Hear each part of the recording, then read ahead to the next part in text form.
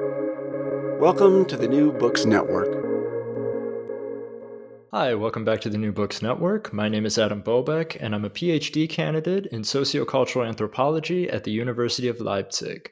I am absolutely thrilled today to welcome Greg Beckett to the program to discuss Trujillo Remixed, the Michel Rolfe Trujillo Reader, published in 2021 with Duke University Press.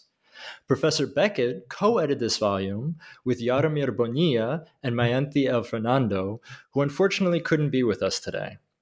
He is associate professor in the Department of Anthropology at Western University, and I'm very pleased to welcome him to the program. Thank you for having me. Who was Michel Rolfe Trujillo? It's a great question, and I think that, one of the things we grappled with in putting the volume together is exactly that, how to represent somebody, especially when they're no longer with us. The easiest answer is he was, as an academic, he was a cultural anthropologist who worked in the US, a Haitian-born scholar.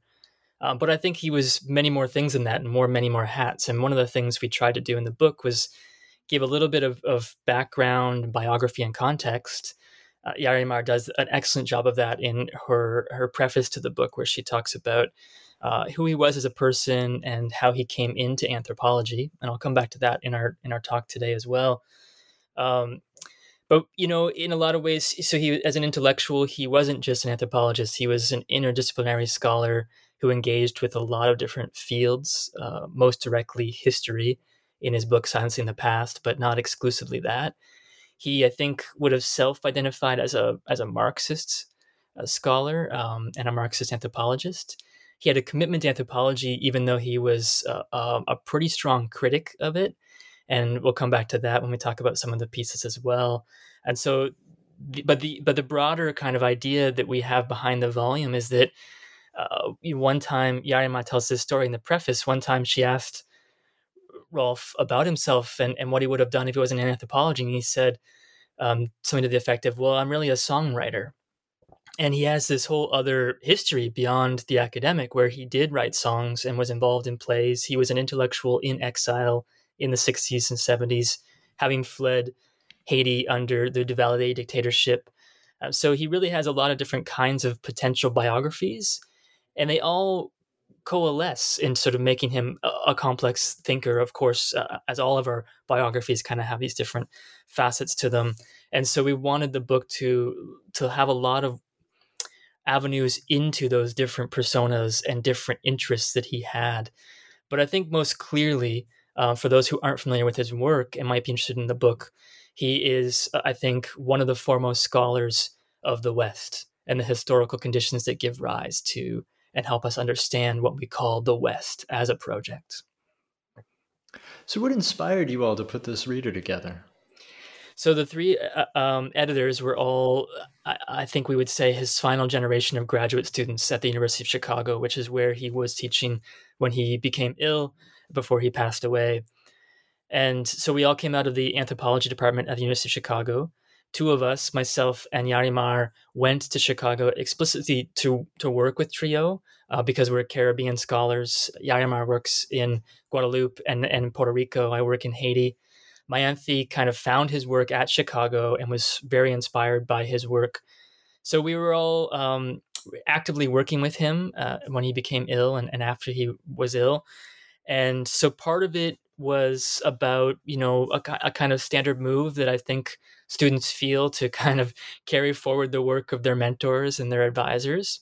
But it was definitely more of that. And the project has evolved and grown in different shapes over many years before it became a book.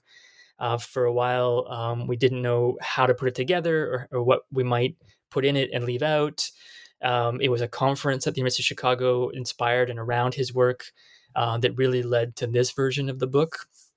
And so, we all were really invested in his work, intellectually shaping us. And we wanted to find a way to not just record it, not just have an archive, which is one sort of way that a reader collects people's work, but to really think of it as a living body of intellectual engagement that people can come to and get something from and take into their own projects. And so that was a real inspiration on this version of the book, is to think about it as a living legacy, not just a statement of his work from the past, and not just a chronological archive of his work, but something that shows it maybe hopefully in some new light, and maybe even in ways that he wasn't thinking about, in terms of the selections we made or the way we put it together. And you decided to call this book Remixed, Trio Remixed. Could you explain that decision? For sure. So it came out of this idea of the songwriter, which we began, the book begins with Jari Maier. And we were really thinking about what would hold the book together conceptually, what kind of things to include. There's a lot on the cutting room floor that didn't make it into the book. It was probably twice as long when we first proposed it to the press, and of course had to make a lot of cuts. So thinking about organization and how to put it together, we kept coming back to how he, very playfully, but also seriously described himself as a songwriter. And we thought, well, maybe music could be a metaphor for the organization. And then it became more than just a metaphor. And it really became, for us, a way to think about what the book could do as a reader, which is to show a kind of potential remixing of his own work, but also thinking of it as source material for people to remix themselves in their own work and not just reproduce Trudeau's paradigm or Trudeau's argument about X or Y, but to actively take something from his work and do something new with it. So we wanted the book to have that kind of feel of something that wasn't going to just be, replayed again and again in the same form, but that each iteration through, or each reading or each person who comes to the book would make something new with it. And so that was really the idea behind how we settled on organizing it as well. And so keeping with that kind of idea, we decided to put sort of deep cuts, as it were, or older versions of pieces that have become famous, so you can see the legacy of his thinking and how it might have shifted, or some surprise pieces that people might not have known about, in with some kind of classic hits, the bangers that people really do know, the most cited pieces. So the book kind of contains all those different elements that might also kind of get mixed together, as it were. So for our interview, I'd like to maybe focus on 3 chapters, depending on how time works.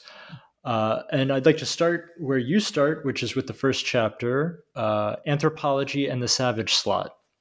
Why did you choose this as the first chapter?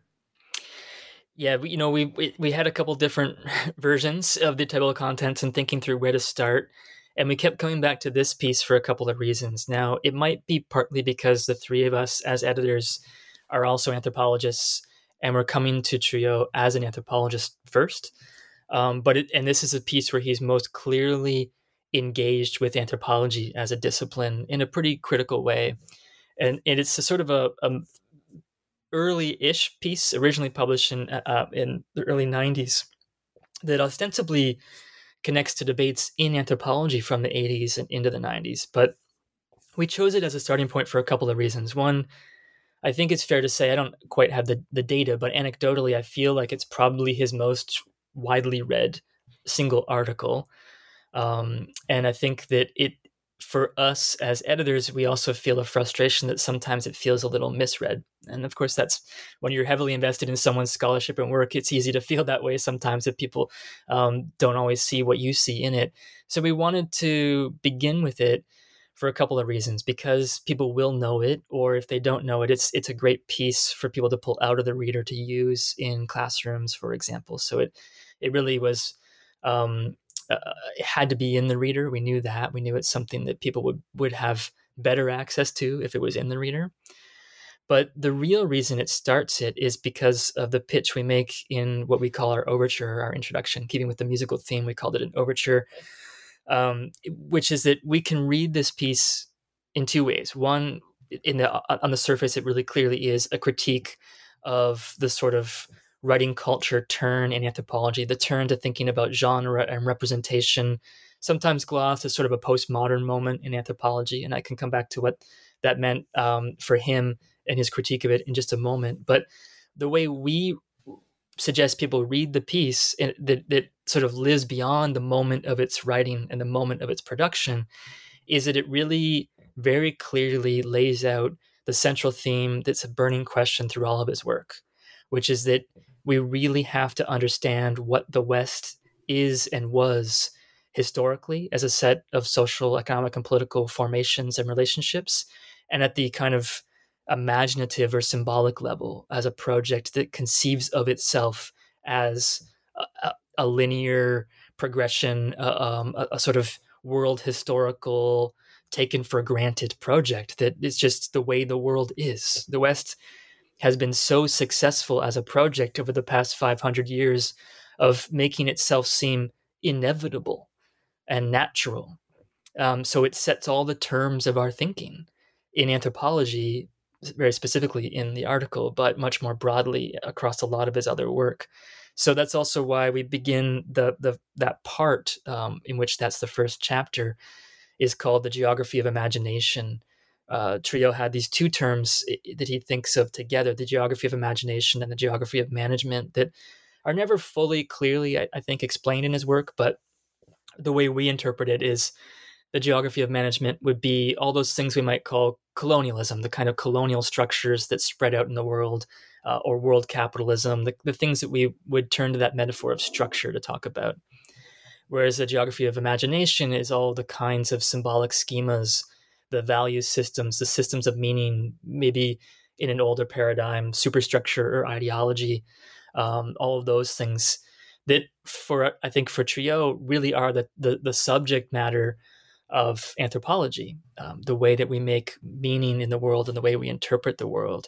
And so we wanted those first 4 pieces in that part to really be about how he critically thinks about the concepts and categories that shape our understanding of the world. And we begin with that one because it really sets out for Trio and for the reader of the whole book an argument about how the West requires a certain idea of difference in order to define itself, and then how anthropology as a discipline was born as the discipline meant to study that difference, the non-European others, the non-Western others. Of course, anthropology has pushed back against that and changed over time, but historically it emerges as the sort of curator, as it were, of the West's idea of difference around the world.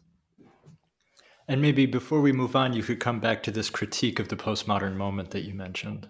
Yeah, so for those who aren't familiar with anthropology, and I don't assume this is sort of inside baseball of anthropology here, but in the 80s, anthropology went through a kind of auto-critique that in some ways it feels like it's never quite gotten out of. I like to think of anthropology as a very neurotic social science where other social sciences are just very triumphant about themselves. Like economics is like, well, we're right, even in the face of empirically being wrong about a lot of things, whereas anthropology is always worried that it's not getting it right, and it's very self-critical, which is a good thing, I think. And I think it's one of the things that drew Trio to anthropology. But so in the 1980s, there's this concern about how anthropologists are representing difference, and a kind of critique that comes in that really focused a lot on, and this is part of the critique, it focused for Trio too much on narrative, genre, and writing itself, how to write about others. That is an important critique in anthropology. I think it was a really important moment. But I think what Trio tries to get, and he's not the only one to critique it on this point, tries to get us to see that we can't critique just the forms of representation of difference or otherness without also being attentive to both the historical and the present forms of inequality or difference making that produce those differences as meaningful differences around the world, or that in fact produce similarities around the world, which is actually something that his work shows a lot, that we might think that places in the Caribbean are going to be very different from Europe, let's say, but of course they might not be, and they might be very entangled over centuries in ways that we miss if we keep a sort of binary idea of difference, and especially we think of it as spatially separated, where we are in one place and they are somewhere else. So his critique was really, I think, a couple of things. One, he thought that it would make anthropology sort of go down a path of just navel gazing, just focused on the anthropologists and how they write, rather than and would give up the anthropological concern that he had, which is to really understand how the world came to be and how other people think and act in the midst of those circumstances that they find themselves in. He has a real commitment. He's not often seen as an ethnographer compared to some other anthropologists, although in his work doesn't have this sort of narratively driven style of ethnography as we might think of it in anthropology. His historical work is much more narratively driven than his anthropological work. But at the same time, he has a real commitment theoretically and politically to thinking of the people he worked with in Dominica or in Haiti or elsewhere as agents who have theories about their lives. And that for him was what anthropology could open up because of its concern to get to the micro level of scale, the sort of small scale where people are actually doing things and not just assuming we know what they're doing. So he had this real commitment to anthropology and its promise in ethnography, but he thought that this sort of postmodern concern just with writing would miss that point and would sort of reinscribe anthropology in just sort of policing the categories of the West in some way, or perhaps even worse, just becoming irrelevant. If it was just a story about the anthropologists and what they encountered, it wasn't going to be very interesting for him. So the chapter is called, or the paper is called Anthropology in the Savage Slot. What is the Savage Slot?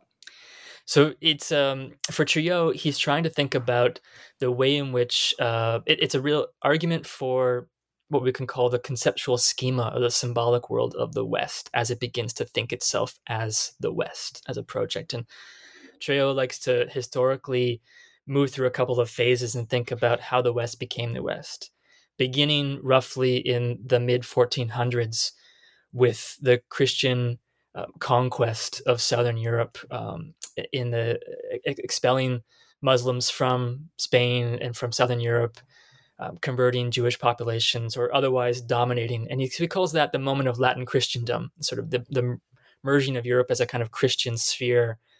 And then, of course, he later calls it the North Atlantic rather than the West, so that you can include things like North America in that idea of the West. So historically, though, he thinks, and as someone who works in the Caribbean as well, I find this very compelling. And you can sort of see how the Caribbean becomes a really crucial point of reference for him. He sees the West as emerging in and through its so-called, or its own, it calls it, the discovery of the New World. So the Columbus moment and the Columbian exchange that follows becomes really crucial historically for what becomes what we now know and what we now narrate as the rise of the West, or the rise of global capitalism, the rise of liberal democracy, or ideas of freedom, all these things that we would in the West write as a sort of triumphant history really come out of the 5-century long engagement with a radical kind of difference. And one of the things that I always find interesting to go back to that moment and try to inhabit we as best we can, sort of long durée anthropology. What would it have been like in the 1590s, the 1490s, or the 1510s to think about all this information you might be getting back in Europe about these continents that nobody had heard of before? And the main reference points for intellectuals at the time of Columbus and after would have been, two sort of dominant traditions of interpretation. One would be the theological one through the Christian tradition of understanding the Bible, and that was a tough one to reconcile because the Bible says that God made the whole world and that everyone has heard the gospel of Jesus, and here have all these people who don't seem to know who Christians are, who the West is, and they're fighting back, or they're not behaving in the way that they're expected to behave, whereas Christians were very aware of their others in other parts of the world. They might have been waging crusades against them or fighting with them or trading with them, but these were kind of an unclassifiable group from that Christian point of view. And then there was the sort of scholastic reading, the Renaissance rereading of ancient Greek texts, which also said nothing about this part of the world or these people. So it becomes, in the idea of the West, a terra nullius, an empty land, and there's a whole rigorous attempt to think, how do we deal with this territory and the people there legally, morally, economically? And there's debates about, can we kill them? Can we fight them? Do we have to bring the word of God to them first, and if they reject it, then we can kill them, or can we just kill them right away? These are actual debates about what is the right way to wage what we now would just call genocide, conquest, and colonization. And so this radical difference really was crucial to a self-conception of the Christian subject, and then the sort of secular version of it as a Western subject.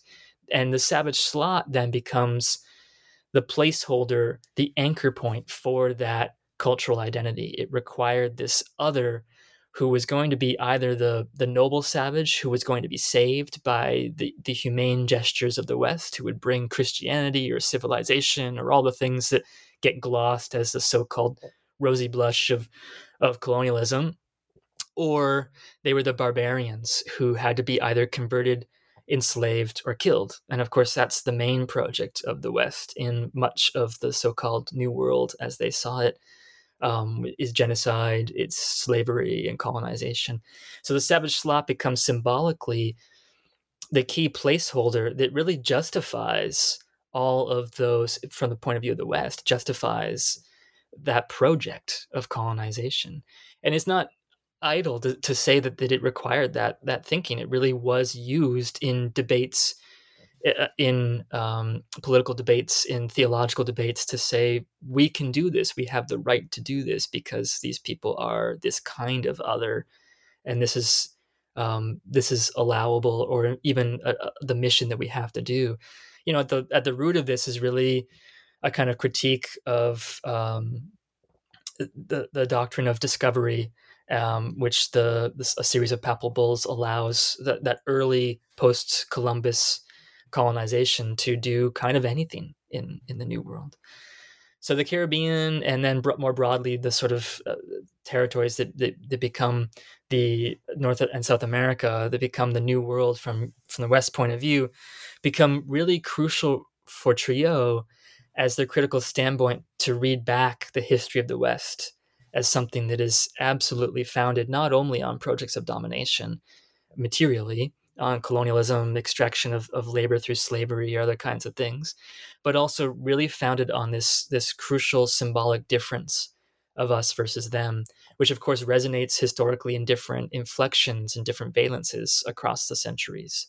And I think that we see it sort of being reanimated in lots of ways today as well.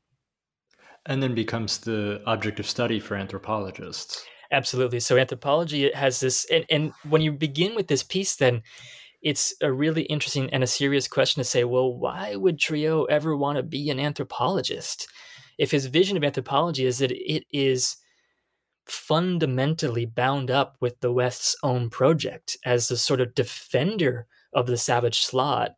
And how would he want to become that? And we kind of grapple with that in the overture and think through why he may have found anthropology such a productive discipline to go into. And I can speak a little, biographically, part of that is that he kind of gets recruited into anthropology by Sidney Mintz, who was his main mentor and advisor. And for those who don't know, Sidney Mintz is sort of the founding figure of Caribbeanist anthropology and a key figure in a certain Marxist anthropology that is really important for Triot. And I'll come back to that maybe when we talk about peasants and his issue around peasants. But Mintz really brings him into a certain anthropology that was very different from the anthropology that he's critiquing in this piece. It was much more materialist, not an orthodox Marxist kind of anthropology in that sense, but very empirically situated in material conditions of people's lives, really invested in world systems theory at the time that he was a student, from people like Emanuel Wallerstein and others trying to think about global capitalism as a context that shapes and influences small-scale village life in Dominica, a small island in the Caribbean, for example. So he comes into anthropology, into a version of anthropology. And he may have just easily passed out because of it, but he didn't. He stayed in it. And his final book, Global Transformations, really directly kind of explains some of what he thought was important about anthropology. It's an interesting question, though, because Triot's family has a lot of intellectuals in it as well, most of them historians. And you can see in his most famous book, Silencing the Past, that he is really a historian as well. But he brings history into anthropology and anthropology into history in really interesting ways. But I like to put it succinctly. I think that for Triot, anthropology holds the same place that political economy had for Marx, which is that Marx thought political economy was absolutely wrong. Adam Smith got all the wrong conclusions from it, but he was the most important person to engage with because that was the key discourse or philosophy or terrain through which to do a kind of immanent critique of capitalism. You had to critique it from its own theory. And so I think anthropology for Trieu was the only place really that you could get to and do an immanent critique of the West in the way that he wanted to do it. And then I think there's something else about anthropology that he liked as well, that it was the least worst discipline in the social sciences. If they're all implicated in the West's project of domination, at least the anthropology opens the space for a kind of critique. But in the overture, we suggest that it is interesting to think about how he never really embraced what we now are really looking at in the discipline, which is the decolonization of anthropology. We suggest he might think of it more as trying to unsettle anthropology, because our wager is that for Trieu, you can't decolonize anthropology. We can try, but you can't decolonize anthropology unless you can decolonize the conditions around it, the world in which it operates. And that's, again, bringing back the Savage Slot, that we can critique anthropology's modes of representation and decolonize at that level, but that's only the surface level. You can't, anthropology as a discipline can't do the work of decolonizing structures of power all around the world. And before that happens, anthropology would never be fully decolonized. So it's a tense location for him, full of contradictions, but one that I think he found very generative of the kinds of critical intellectual projects he wanted to engage in.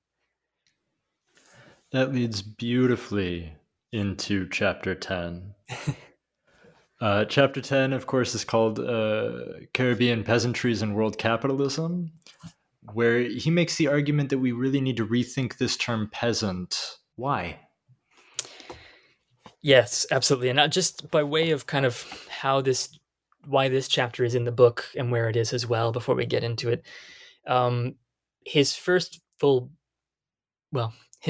in English is called Peasants and Capital, which is based on his dissertation work in Dominica, a quite small island in the Caribbean. And I think people often think, oh, he was an anthropologist who worked in Haiti, but he wasn't. He never did. He wrote a lot about Haiti, but he never really wrote about it as an anthropologist. His anthropological work was really based in Dominica. And that was done in the late 70s, early 80s, that work. And so it is really invested in a lot of questions that come out of Caribbean studies at the time and Marxist anthropology at the time. We wanted to include a lot of that book originally because it's the least read book of his. It's not even in print anymore.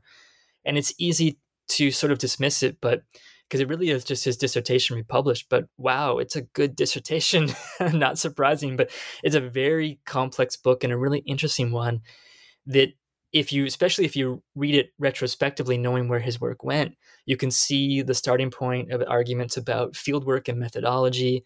You can see a lot of the conceptual kind of critical moves he makes in later pieces as well. But it's very hard to excerpt that book. We tried a lot of different ways. So we settled on this piece, which was a standalone article he published before he finished his dissertation, but he must have been almost finished. And this piece kind of announces the bigger theoretical stakes that he would put in the introduction of the book, Peasants and Capital. And so it partly is a placeholder for that whole body of work. And also, I like this piece because it really shows the way he was working with Marxist thought and Marxist anthropology in particular at a certain moment, most directly Marxist, I guess, in a way that would be recognized by Marxist studies and Marxist scholars beyond.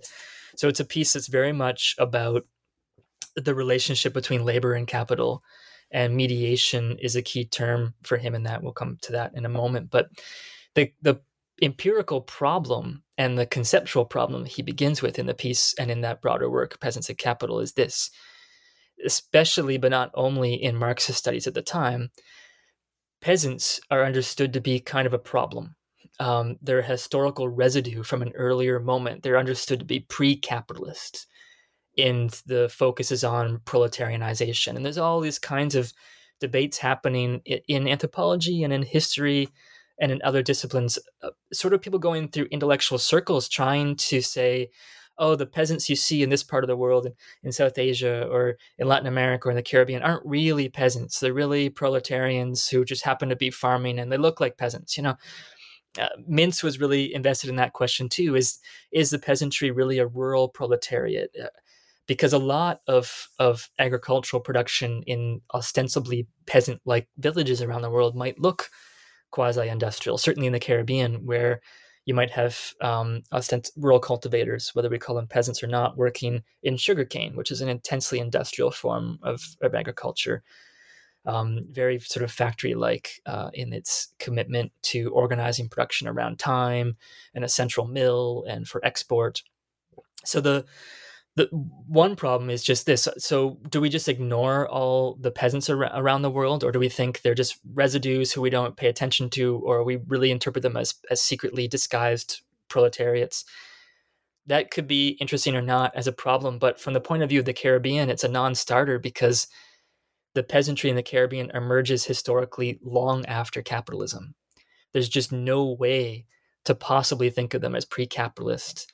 So it really blows open the sort of assumed linearity behind a sort of more orthodox kind of reading of Marx that has modes of production historically shifting from something like pre-capitalist modes of production to capitalist modes of production.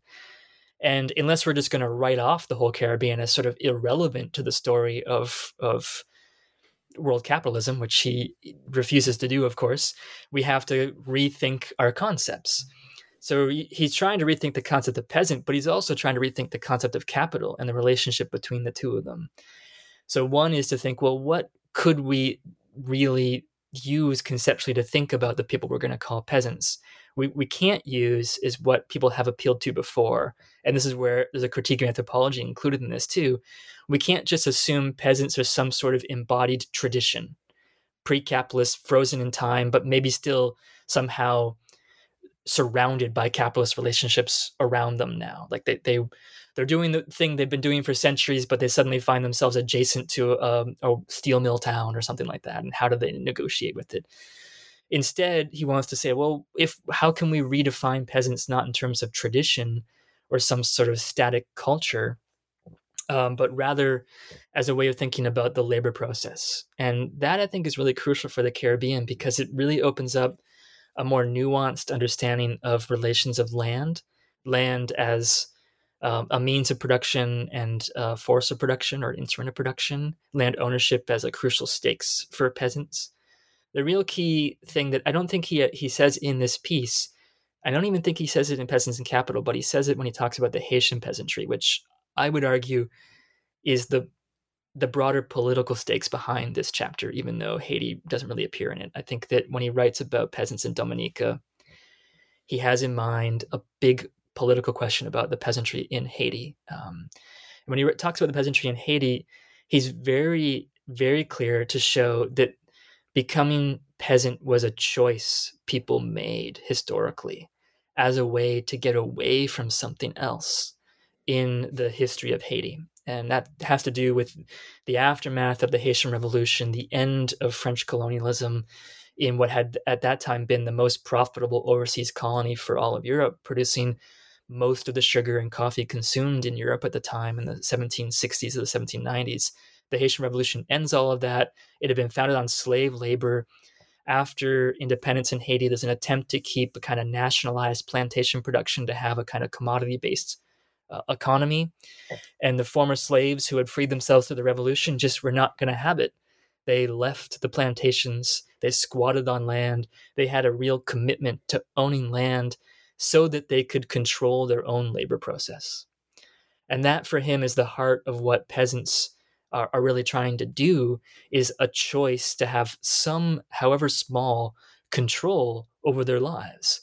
Now, of course, it is very small because peasants everywhere are folded into very exploitative relations of extraction through all kinds of ways that capitalism comes into their lives. Some very directly. They might make subsistence food as well as a commodity to sell on the market. That's a fairly direct one where we can say, and I think before Triot, people would say, well, they're peasants on Monday when they farm their own plantains, and they're proletariats on Tuesday when they farm bananas to sell to the ship at the pier. And so, of course, maybe we want a better answer than that. Like, how can they be both? And I think that for him was a central kind of conceptual question lying behind this piece. And he turns to this idea of mediation to think through it. But he's really trying to think about maybe different terms he would use later in his work is to think about scales, or what connects a peasant family on a plot of land to a village, to a port town, to the metropole, to a global market. How can we think through all those different scales from the micro sociological to the macro world scale at the most abstract? And I think that it is really about how do we connect the concrete to the abstract. And in this article as well, he starts using the word mediation in relation to ethnography. Could you maybe talk about that as well? Yes, and it's something that I think really only comes out in that language in this article in the Peasants and Capital book. And he doesn't drift away in his work or his thinking, but he shifts the language a bit. And I'll come back to that in a second. But here he's really grappling with pretty explicitly Marxist language and theory at the time. And he wants to, and this is why I think he likes anthropology, he wants to say, okay, well, I'm a Marxist thinker and I really want to understand global capital, but I'm not going to start with the abstract. We have to start with the empirical. And as soon as, but a lot of theory starts with the abstract ideas of peasant and capital, or labor and capital. And when you bring those down to the local level, it's an imperfect match often. And then so part of the piece is a critique of that, trying to square the circle and fit things into the categories rather than to have the categories derived from the empirical. And so that's his commitment as an anthropologist, to say, well, we begin with the empirical and work our way up to the abstract so that our concepts and categories are messier at first, but they go through that work of comparative analysis through a bunch of different empirical locations. So we get more robust categories to think with that can include, or that don't sort of leave out whole places like the Caribbean, right? And so he turns to mediation as a way to think that, but he's trying to think about the ways in which the abstract and the concrete meet, in ways we can make them empirically visible to us, even if they don't immediately seem empirically visible to us. So how do we theoretically find in the empirical what we're trying to study conceptually? And so if we want to find, say, capital present in peasant life, we have to look for those kind of forms of mediation and agents of mediation, people, objects, social relationships that mediate between the empirical and the non-empirical, the abstract, the structures that lie behind things, or the local and the global, or the micro and the macro. One example I really like that it's a piece, this article is a piece that's very indicative of his writing style at this moment, where it's this huge theoretical argument using all this different literature. It's super smart, feels a little dense. And then the last 2 pages just really quickly reference a lot of empirical stuff that he doesn't really narrate as a story, that you're like, wow, I really want to know more about that. And there is more about that in the Peasants' Capital book. And that's kind of why I say he's not really an ethnographer in terms of his style of writing, because a lot of other anthropologists would have begun with that and got to the theory later.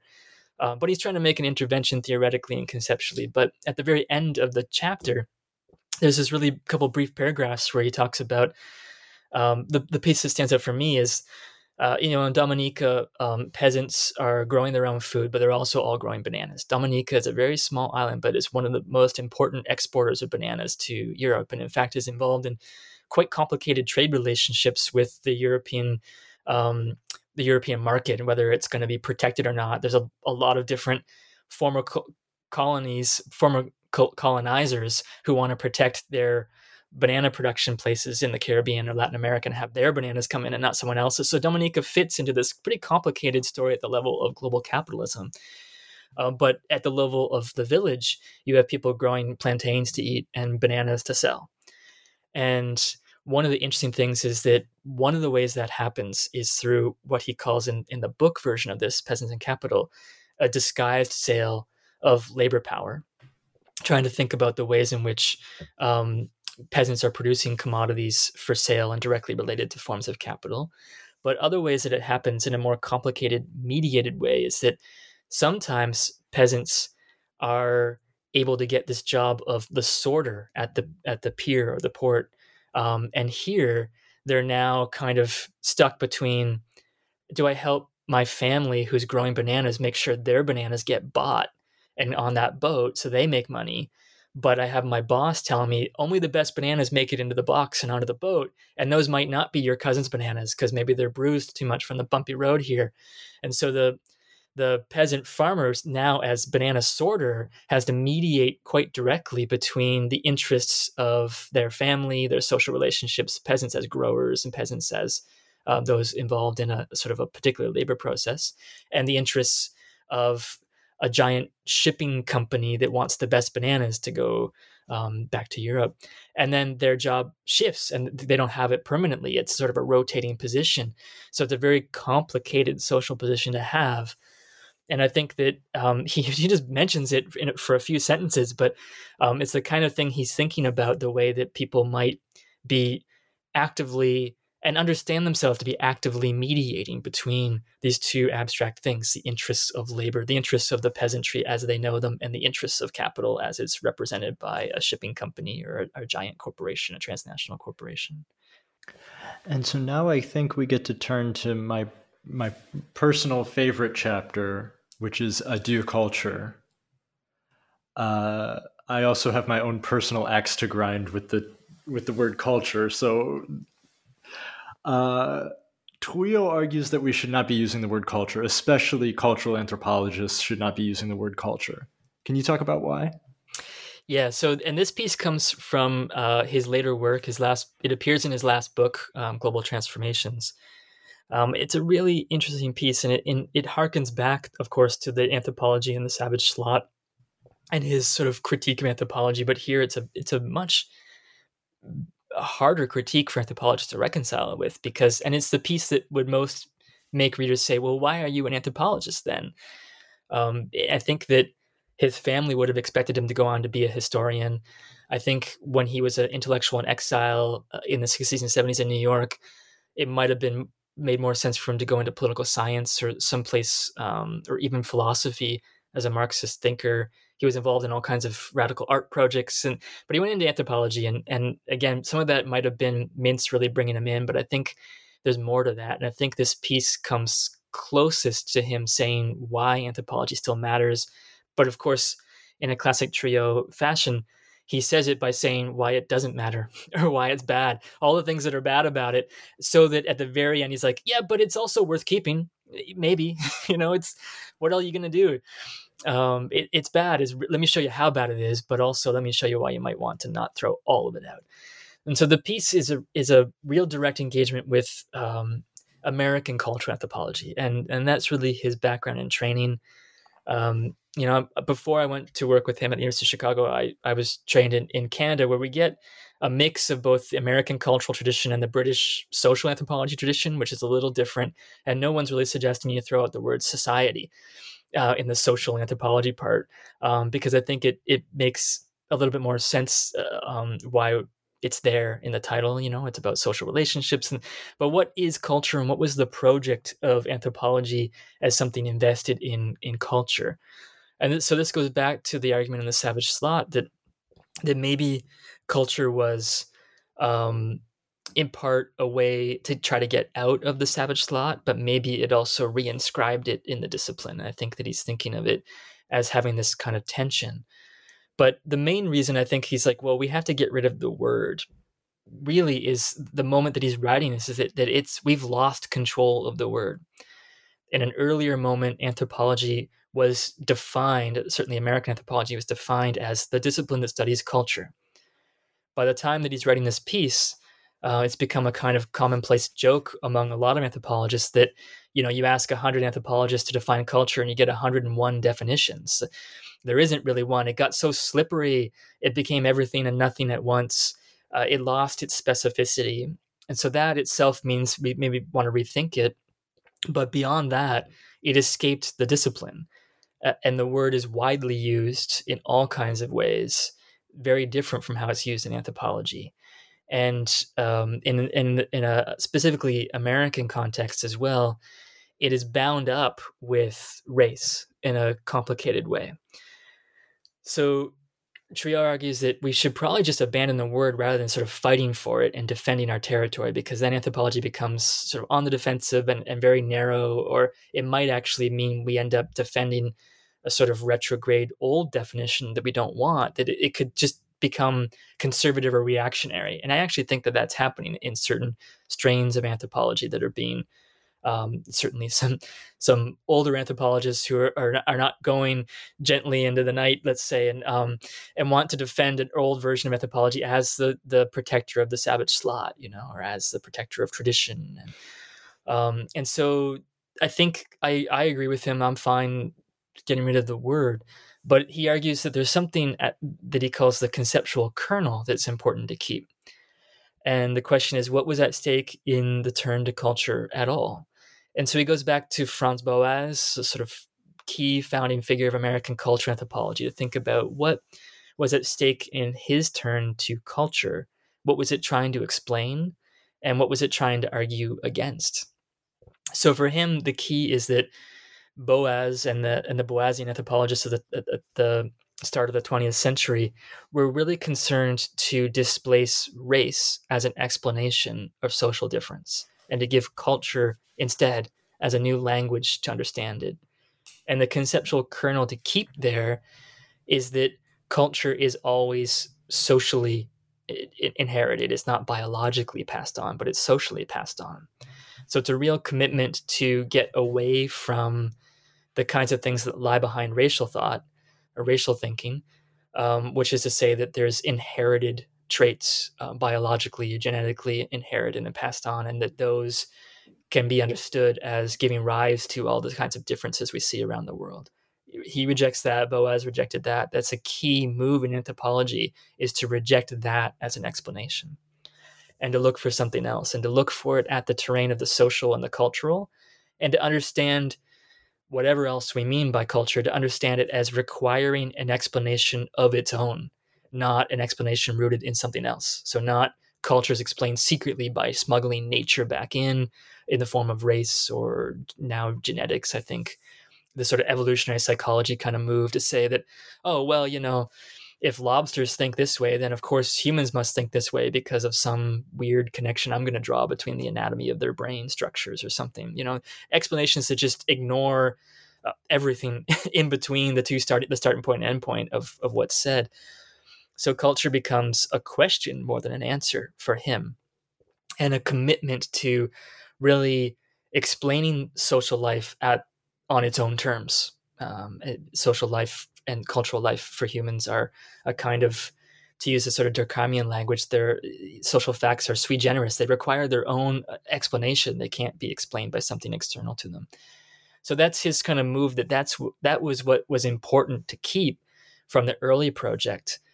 But there's another kind of critique of the Boasian project that I think is in the piece as well that's really important, which is that however good it was at getting us to try to see we have to displace racial explanations and substitute cultural ones for them, the Boasians, as Triot sees it, never really rose to the occasion of understanding power. And, it's easy to critique them retrospectively. There's all kinds of reasons why they might not have seen it. And what he means by that is that even if they tried to destabilize race as an explanation, they never really reconciled with the fact of racism, with the way that race had come to structure social life in America and other places as well. So that it isn't, you could say, well, race is wrong as an explanation for this, but racism is an institutionalized fact in all kinds of structures. And the way to explain that is through understanding power. And so I think that is the sort of secret third term in this piece, is to say that maybe anthropology really studies power, or maybe anthropologists really study the sort of structural conditions that shape that social and cultural transmission in particular moments or particular places, the limits of culture, the limits of social relationships, and the strictures that are placed on them by wider systems of power. And then, of course, the kind of unmarked, unassumed, unquestioned cultural frameworks that justify those modes of power in the first place. The kinds of unthinkables that he talks about when he talks about the Haitian Revolution being unthinkable in the West, even as it was happening. It's not that people didn't talk about it. They knew it was happening. Napoleon sent 40,000 soldiers to try to stop it from happening. He clearly knew it was happening, but it was unthinkable that slaves could win their freedom through revolutionary action, that they weren't political subjects. It can't be happening. Even as it's happening, it can't be happening. That's not right. That kind of unquestioned assumption behind a structure of power, the geography of imagination and the geography of management, as he has it in some terms. And so, so thinking about moving away from culture, because sometimes it is part of the geography of imagination of the West, and getting instead to questions of alterity, difference, which is of course what culture is about as well, but getting in, maybe trying to get at them in some different ways conceptually than through the idea of cultural tradition as anthropology had sort of developed it from Boas and on. And I think that the piece ends with something pretty remarkable, which is sort of this last, again, this classic move. The last two paragraphs shift your interpretation of the piece altogether. And he's like, well, anthropology is pretty bad. Maybe there's some ways we can change it. And he offers a few suggestions.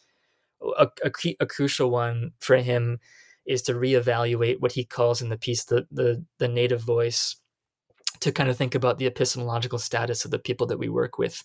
So they're not just data for our analysis, but theorists of their own lives, and how do they theorize their own lives. But he ends by thinking about anthropology as sort of a moral duty, to understand that the world is produced historically through human activity. And because of that fact, that also means the world can be changed. It can be otherwise. It could have been otherwise before. It became the way it is through action, not just inherited, either biologically at the level of sort of individuals, or through that linear assumption of inevitability of the history of the West. It wasn't inevitable. It was made, and the world can be made in a different way.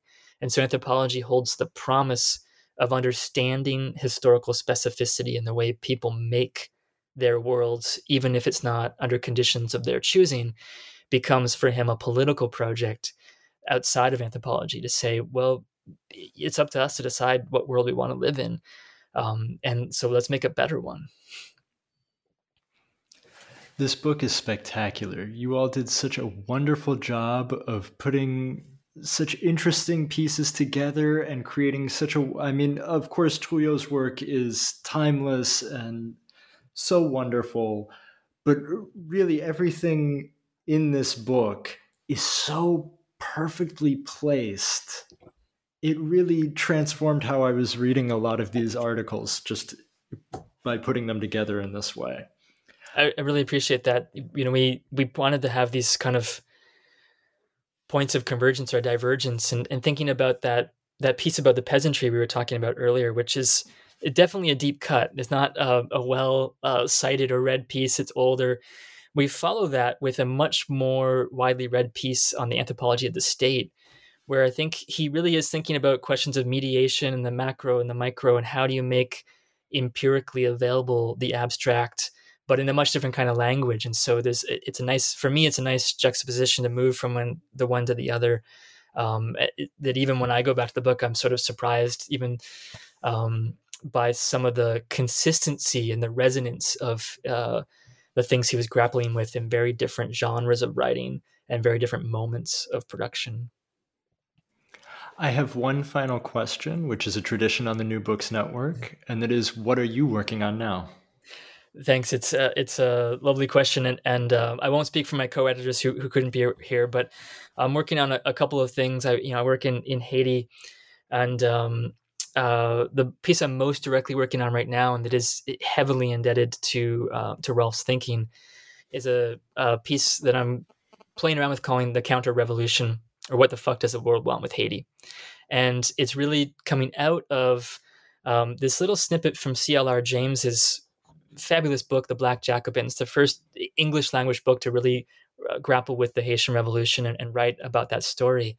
And in that piece, excuse me, James has this short, very pithy section where he said that he talks about the arrival in 1802 of this large military expedition that Napoleon sends his brother-in-law, General Charles Leclerc, in 1802 to end the slave revolution in Haiti. He's like, enough is enough.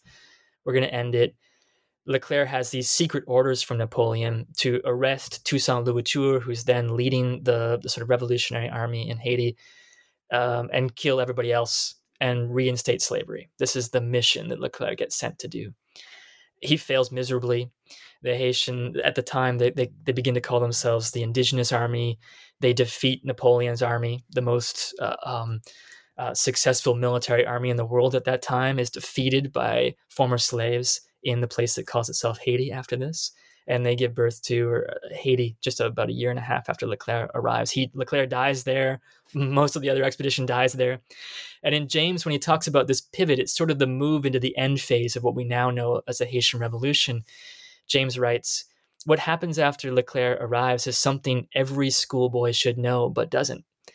It's paraphrasing, but it has something like that in it. And, read in one way, he means the success of the Haitian Revolution and the birth of Haiti. And clearly that's one of the things he means. We should all know that. We don't know that story. Triot very famously tells us why we don't know that story in Silencing the Past, and how the Haitian Revolution has been dismissed from world history, from the history of the West. But I think, and my wager in the piece is that James also means everyone should know what happened before the revolution ended. Why Leclerc was there, what Napoleon's project was, which is it coming out of the French Revolution, as we see it sort of making and giving birth to liberal democracy, republicanism, ideas of freedom, was a mission to destroy the revolution in Haiti. And it's a counter-revolution connected to the French counter-revolution in the earlier moments of the French Revolution story in the 1790s.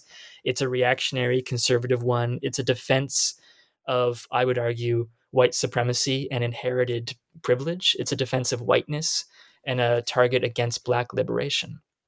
It's really key to what Triot calls the unthinkability of the revolution, which is that nobody wanted it to end the way it was clearly about to end. Haiti can't become free. If it becomes free, it has to be glossed as a failure. We have to understand it as, after the Haitian Revolution is successful, Haiti's constantly narrated as a Black republic, as if republics are assumed white. And so Haiti is often called the first Black republic or the first Black state. And so it's over-inscribed or over-determined by this racist language from outsiders. And so partly the piece is just trying to reopen a moment of the Haitian Revolution to understand the counter-revolutionary violence that really tried to destroy it. But I really try to pivot that up to the present, or close to the present. And in the piece I'm talking about at the end, what seems like a very small debate, the renaming of a part of Rogers Avenue in Brooklyn as Jean-Jacques Dessalines Boulevard in 2018. Jean-Jacques Dessalines was the person who took over control of the revolutionary forces after Toussaint Louverture was arrested by Leclerc. And he's the one who presides over the defeat of the French, becomes the first leader, names Haiti. Haiti declares independence, and very famously or infamously decides that the remaining white planters who were still French and wanted France to come back and save them have to be killed. So after independence, there's about 2,000 white colonists who are killed. And this is used by right-wing, I would call them counter-revolutionary folks, then in 1804, repeatedly over the past 200 years, and now to dismiss the Haitian Revolution as something that descended into barbarism and tyranny. That was, and very oddly, in terms of the intellectual gymnastics you have to do to justify this, historians will even say the French didn't go so far. The French wanted to exterminate everyone, but weren't successful, so they never engaged in genocide because they were defeated. Whereas this was genocide. And so it becomes a touch point in the sort of white supremacist thinking about so-called white genocide. And it becomes a touch point for thinking about why Haiti has to be narrated as a failure because of the excessive violence, because of who was killed. Never mind the decades or centuries of violence that had killed millions of people as slaves on the plantation, or the idea that Napoleon had sent Leclerc to do exactly that, to exterminate everyone. That was written down as the order, right? And so in this little debate, Rogers Avenue was renamed successfully Jean-Jacques Dessalines Boulevard, and it runs through a part of Brooklyn called Little Haiti. But there was a reaction and a lot of debate in New York that I thought was interesting because, of course, people said, how can we name this street after a monster, a tyrant, somebody who engaged in racial violence? And then there's a really interesting moment where some of the people who ended up, some self-described Republican councilors who decided to vote for the renaming, said that they did it as a sort of rearguard way of protecting Columbus, so that if they get to name their street Dessalines, they can't take Columbus away from us. And I thought that was a fascinating moment that really brings back so many. Of course, it goes back to Columbus. It always goes back to Columbus. To defend Columbus is to defend the project of the West, as Triot has narrated it for us, as a project that is always about the West's ability to conquer and claim its own territory and justify its own violence as reasonable or proportional, as legitimate, as the making of a whole new world.